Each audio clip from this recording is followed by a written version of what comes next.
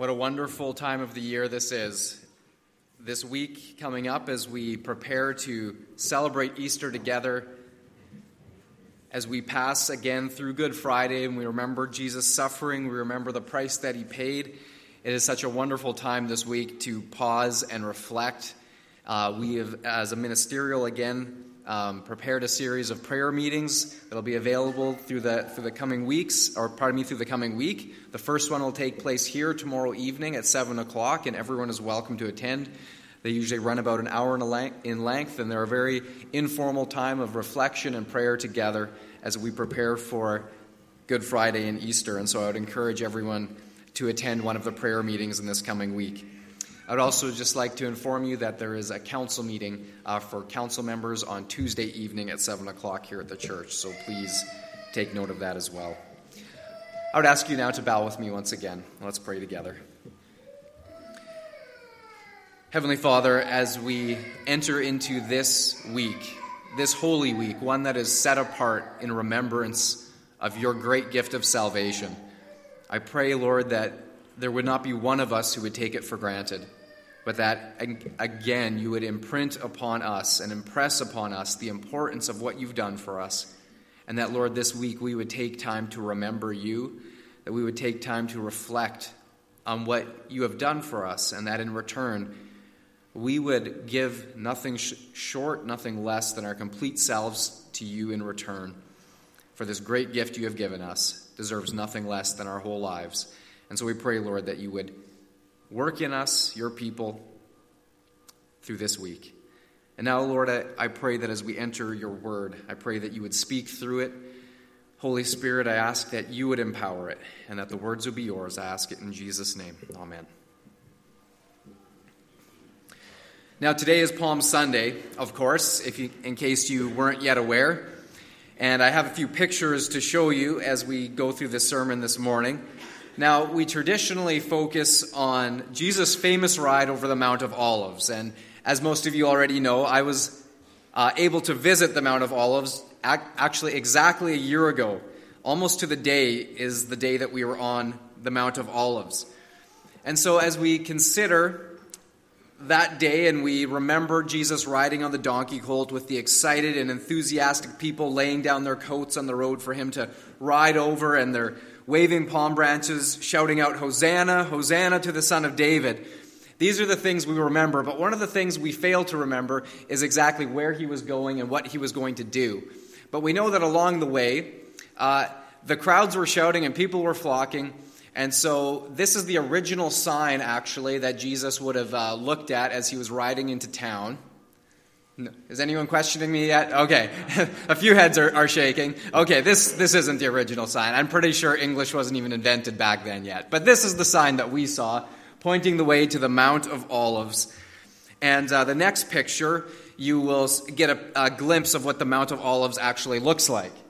Now, in case you were picturing something a little bit more mountainous, something larger, this is what the Mount of Olives actually looks like. It's kind of more like a hill, maybe a sharp incline would be the most generous we could call it. And as you can see, it's not all that mountainous, but then again, we have the Turtle Mountains, right? So who are we to judge what their mountains are when we have the Turtle Mountains, right? So it was over this particular hill or mount that Jesus rode on that day into Jerusalem.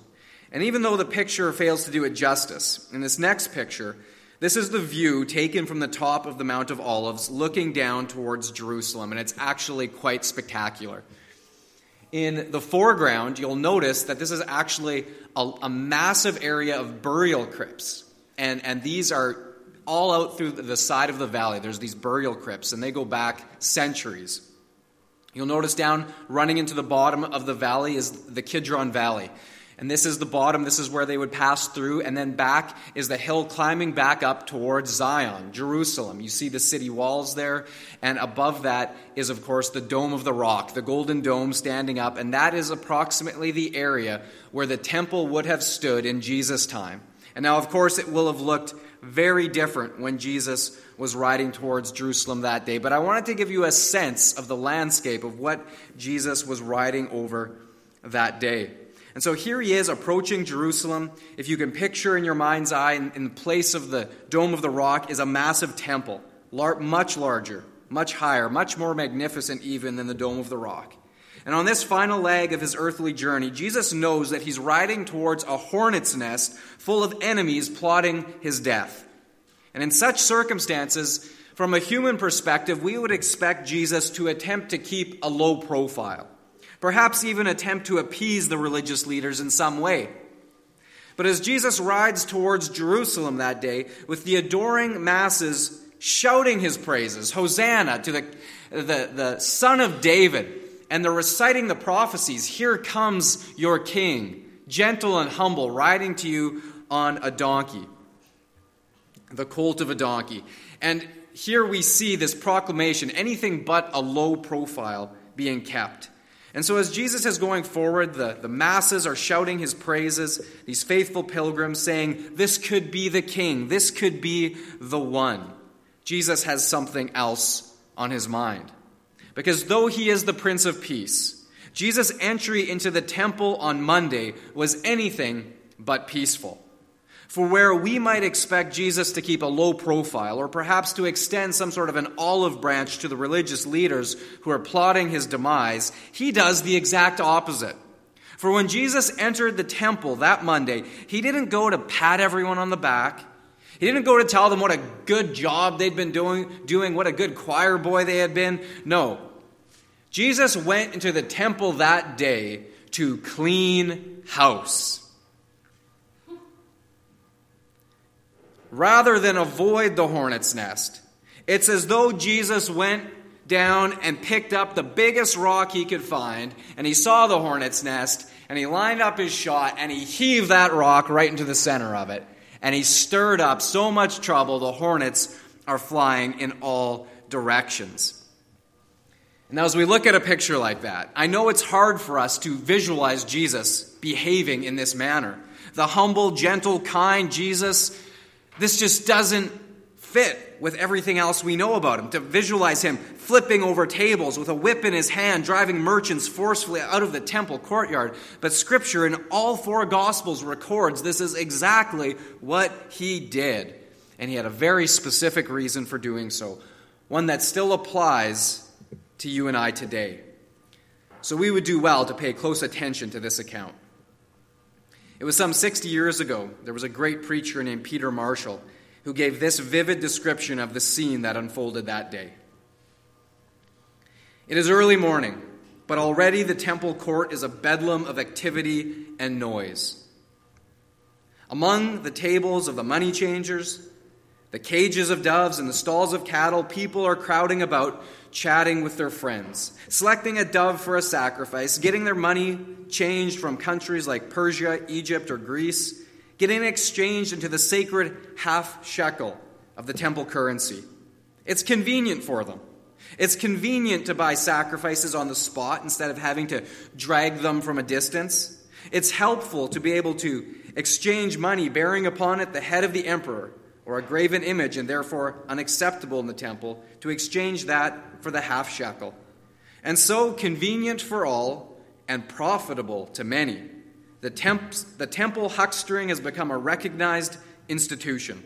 Shrill voices, arguing, bickering, swearing angrily, the metallic tinkle of coins as they drop into the money boxes on the tables. All the signs of greed can be heard just outside the Holy of Holies. There is no serenity, no peace, no one can pray there. Suddenly, in the midst of all of this, there is a lull. Startled at the sudden quiet, we look up to find a strange yet hauntingly familiar figure standing between two of the gigantic stone columns. It's Jesus. His face is burning with intensity, his face magnificent in its wrath. As he steps forward with a resolution and firmness born of the terrible conviction within him, there is a look in his eyes before which men break away. His lips are drawn into a thin line. And stooping down, he picks up some binding cords, which the merchants have discarded. He deftly knots them into a whip. There is something in his attitude, in his eyes, his face, in that ominous silence in which he stands watching, which makes men look at him with an uneasiness in their eyes. And then the full fury of his wrath breaks forth. In a few long strides, he is across the courtyard, picking up the boxes filled with money scornfully, deliberately. He empties them on the stone floor. Coins are spilling with a clatter, rolling off in 100 different directions. Tables go crashing to the floor, and the money changers rush to gather up their coins from the filth. In their greed, made all the more frantic because of their fear, they grovel in the dirt, pouncing on their money, screaming in protest as the man with the whip stands over them. And then he goes further. He drives out the terror-stricken cattle. The muscles of his arms stand out like cords, light darting from his eyes. Not a voice is heard in protest. Not a hand is raised against him. Even the temple guards only stand and watch helplessly as the scene unfolds before their very eyes. Jesus, his magnificent figure dominating the scene. His voice rings out, echoing among the stone pillars, and sounds like the voice of doom, like the very voice of God himself. It is written, "My house shall be called a house of prayer, but you have made it a den of thieves." There can be no doubt about it. Jesus was angry. Not with the sort of anger that flares up quickly and is gone after a violent outburst, but with the sort of deep down, righteous, holy wrath that takes a very long time to rise to the surface, but when it does, there is no stopping it. Jesus' righteous fury was awoken, and just like when the floodwaters were unleashed in the days of Noah, no one could stand before his holy wrath. No one could stop it. No one even protested. All they could do was scramble and run for cover. But it begs the question, why? Why was Jesus so angry? Why was he so upset? What disturbed him so deeply that he acted in such an uncharacteristic way? What was it? And I want you to be forewarned that you might not like the answer. What made Jesus so furious was religious hypocrisy. Religious hypocrisy. It was not the obvious sinners that infuriated Jesus. It was the obviously religious. And the epicenter of this all was the temple. Now, the temple was an absolutely magnificent structure. In this next slide, you'll see a picture of a scaled-down model that stands of the temple in Jerusalem today. This is a recreation of Jerusalem at the time of Christ. And you'll notice in the perspective that it's gigantic. Look at it in comparison to the small buildings next to it. It dominates the skyline of Jerusalem. It dwarfed everything around it. It soared roughly 15 stories above the Kidron Valley. The outer courtyard was nearly 500 yards long by 400 yards wide, with enough square footage for some 48 regulation-sized basketball courts could be fit into that courtyard. It had become a veritable marketplace filled with stalls of sheep, goats, doves, and other animals for sacrifice. And of course, the money changers operated tables in and amongst it as well. And make no mistake that in one sense, we shouldn't condemn those merchants or look down upon them needlessly. They provided a needed service. You see, pilgrims would have to come from all over Israel to go to Jerusalem, the one place they could give a sacrifice. They had to travel great distances and were, of course, expected to offer a blood sacrifice, an animal sacrifice at the temple. And these pilgrims found it in a certain way convenient, easier to purchase an animal there than to bring one that whole journey themselves, right? But what had started out as a convenience turned into a very profitable money-making scheme. The priests and local politicians maintained strict control over the franchises in the temple area. They demanded, of course, their cut of the profits, their share. And once a merchant had a corner in that marketplace, they felt free to pass along that money to the customers. They did as they pleased. Money changers would charge exorbitantly high fees to exchange regular coins into the temple currency. And if you didn't like it, you could leave. because you could only do business in the temple using the temple currency. No other coins were allowed. You had to purchase the animals for sacrifice with the half shekel. That was the only currency accepted. And so the markup, the exchange rate was steep, as was, which I'm sure you've already guessed, the markup on the animals as well. And just in case someone else might get the wise idea to set up a competing marketplace just outside the temple gates to undercut the temple crowd, the priests had that one covered too. Because before an animal could be sacrificed, it had to pass through their temple inspection. And so the priests would simply reject any animal that didn't come from one of their licensed dealers. Didn't matter how clean or pure that animal was, wasn't from one of their guys, sorry, something's wrong with it, little blemish there, it's not quite right. It was the sort of religion that had all of the outward rituals down pat, but it missed entirely the heartbeat of a holy God. In fact, it had gone so badly off track that rather than drawing people to God, it was actually pushing them away. It was creating a barrier that prevented people from knowing God and approaching Him.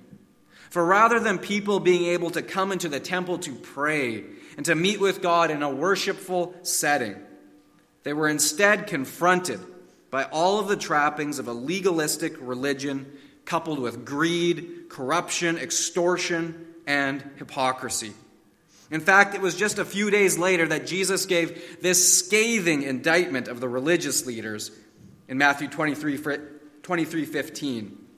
Listen to what Jesus says to them. This is just one of the things that he says to them. "Woe to you, teachers of the law and Pharisees, you hypocrites! You travel over land and sea to win a single convert, and when you have succeeded, you make them twice as much a child of hell as you are." Whoa. Tell us how you really feel, Jesus. I mean, does it get any more blunt than that? This is what Jesus called the religious leaders of that day. He literally called them children of hell. And so there stands Jesus surveying all of this in the temple courtyard. Remember, this is his Father's house. This doesn't belong to the religious leaders. He comes in, he's like, this is my daddy's home. This doesn't belong to you, and look what you've done with his house. And he decides that the only thing left to do is to clean it out. And so he does just that. And he drives everyone out. Drives them all away. But the place doesn't remain empty. I want you to take note of who they are replaced by. Matthew 21:14 tells us, "The blind and the lame came to him at the temple, and he healed them." What a wonderful picture. This is what his Father's house was intended to be. A place of healing, a place where the least of these could enter and meet with God, receive his touch, and find healing and hope. What a wonderful picture. Verse 15 goes on, "But when the chief priests and the teachers of the law saw the wonderful things that Jesus did, and the children shouting in the temple area, 'Hosanna to the Son of David,' they were indignant." I want you to mark this down. Remember this. Jesus cleaned house in the temple of what didn't matter to make room for what did matter. He cleaned the way out for sinners to meet with God, and in a few short days, the temple veil would be torn from top to bottom to forever keep the way open. Jesus cleared the way for this to happen. Jesus cleaned out all of the self-important, prideful hypocrites to make room for the meek and the humble and the lowly. Jesus drove out the rich merchants and the politicians and the religious leaders to make room for the blind and the lame and children. Are you seeing the picture emerge here? Jesus silenced the noise and the clamor of religion to clear space for the heartfelt praise and worship of children with pure hearts. Isn't this a beautiful picture? It's how God has always intended it to be. But let me ask you, where is God's temple today? What is God's dwelling place in the age in which we live? The temple in Jerusalem, it's long gone. It was destroyed shortly after Jesus' life. So where is God's dwelling place today? Where is his temple? Is it this building? Is it this structure we're in? It sure has a lot of parallels, doesn't it? After all, it's a place of worship. It's a place we come to pray and to give to God. But this structure, this building right here, is not God's temple today. It's not.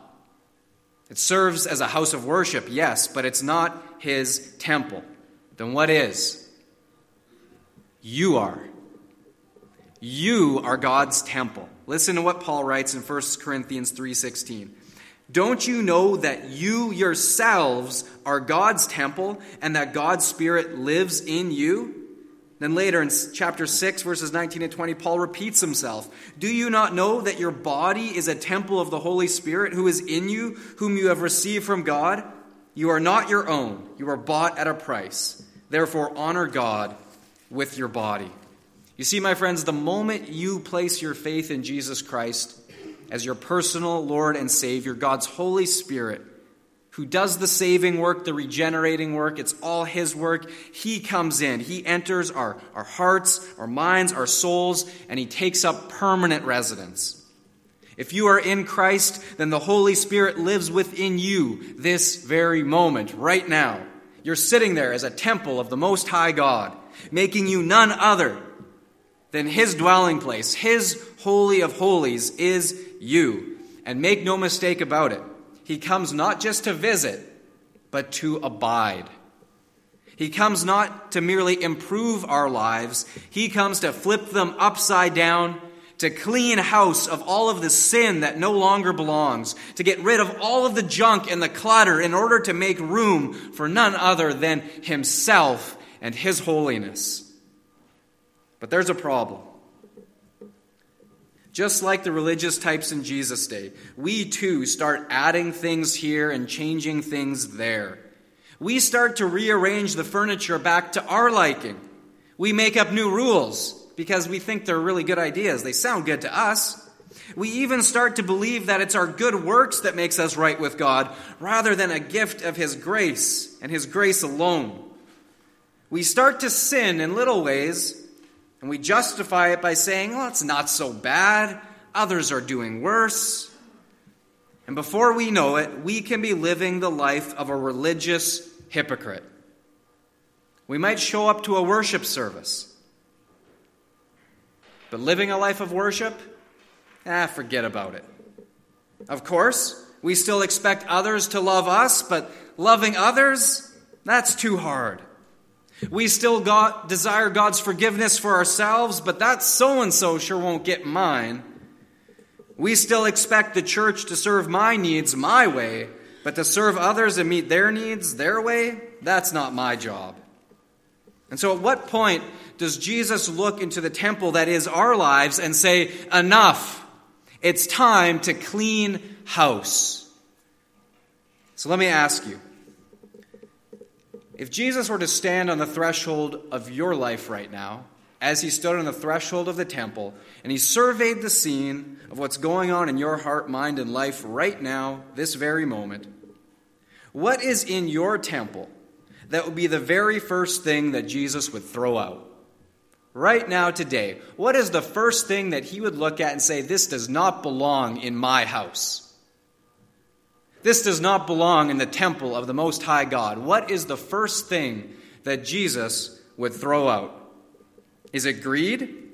You just can't get enough and are never content with what you have? Is it pride? You just can't help but think you're the greatest and in the process looking down your nose at everyone else? Is it lust? Perhaps you've been thinking, dwelling on someone in a way that you know you shouldn't be. Maybe you're dabbling with internet pornography or some other vice in this category. Jesus says it does not belong in my Father's house. It does not belong in the temple of the Most High God. Get it out of here. Do whatever it takes. It has to go. Is it criticism or gossip, where you just know what so-and-so did and how they should have done it differently, and I know I shouldn't be telling you this, but I know you can keep a secret, and did you hear what so-and-so did? And on it goes, and where it stops, nobody knows. But in its wake is carnage and broken relationships. It's got to go, Jesus says. It has no place in my house. Is it selfishness? where it's all about you and the world should adapt to your orbit accordingly. Maybe it's just busyness and noise, like the clamor of the market. Not everything that keeps us from God is inherently sinful. In fact, we can be busy with a lot of good things, but our schedule is so packed we have no room left for God. No room left for time with Him in prayer and worship. Because remember what Jesus said, "My Father's house will be a house of prayer." And if our bodies are now His house, His temple, then they should be characterized by prayer, a house of prayer. Whatever Jesus wants to clean house on in us, in this body, what are you waiting for? What are you waiting for? Give Jesus full permission today. And while you're at it, why not ask Him which table should get flipped first and join in and help Him out? Let's get these things out of here that no longer belong in the house, the dwelling place of the Most High God. Jesus comes to clean house of all that doesn't belong so that He can replace it with that which does belong.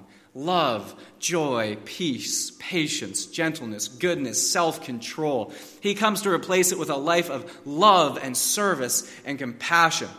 A life that is dedicated to pointing others to this same God who has redeemed them in such a way that everyone can't help but sit up and take notice. That person has been with Jesus. Jesus has cleaned house in their heart, in their life, in such a way that all that remains is Himself. For it is no longer I who live, but Christ who lives in me. Is that your profession today? It is no longer I who live, but Christ who lives in me.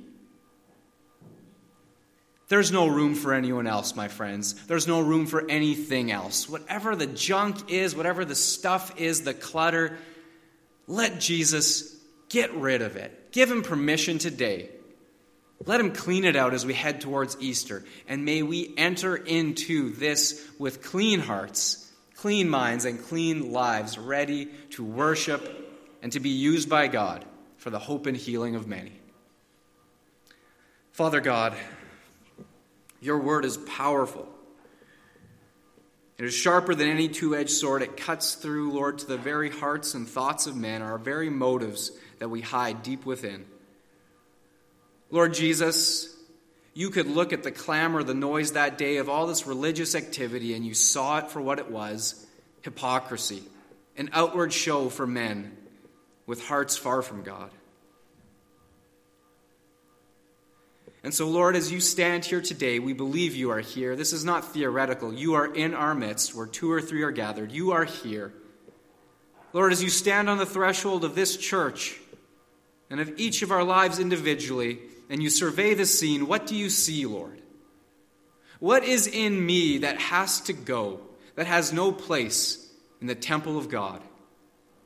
Oh, Lord, whatever that is, whatever You have convicted hearts of this morning, I pray that we would say, Lord, take it out. Get rid of it. Clean house in me so that You can take up residence fully, completely. That we wouldn't tuck You in a corner, but that You would be on the throne and in complete control of our lives. For Your glory we pray it. And that, Lord, as we enter this Holy Week, that You would do business with us. You would clean house that we could receive You and follow You fully with our lives. In Jesus' name, amen.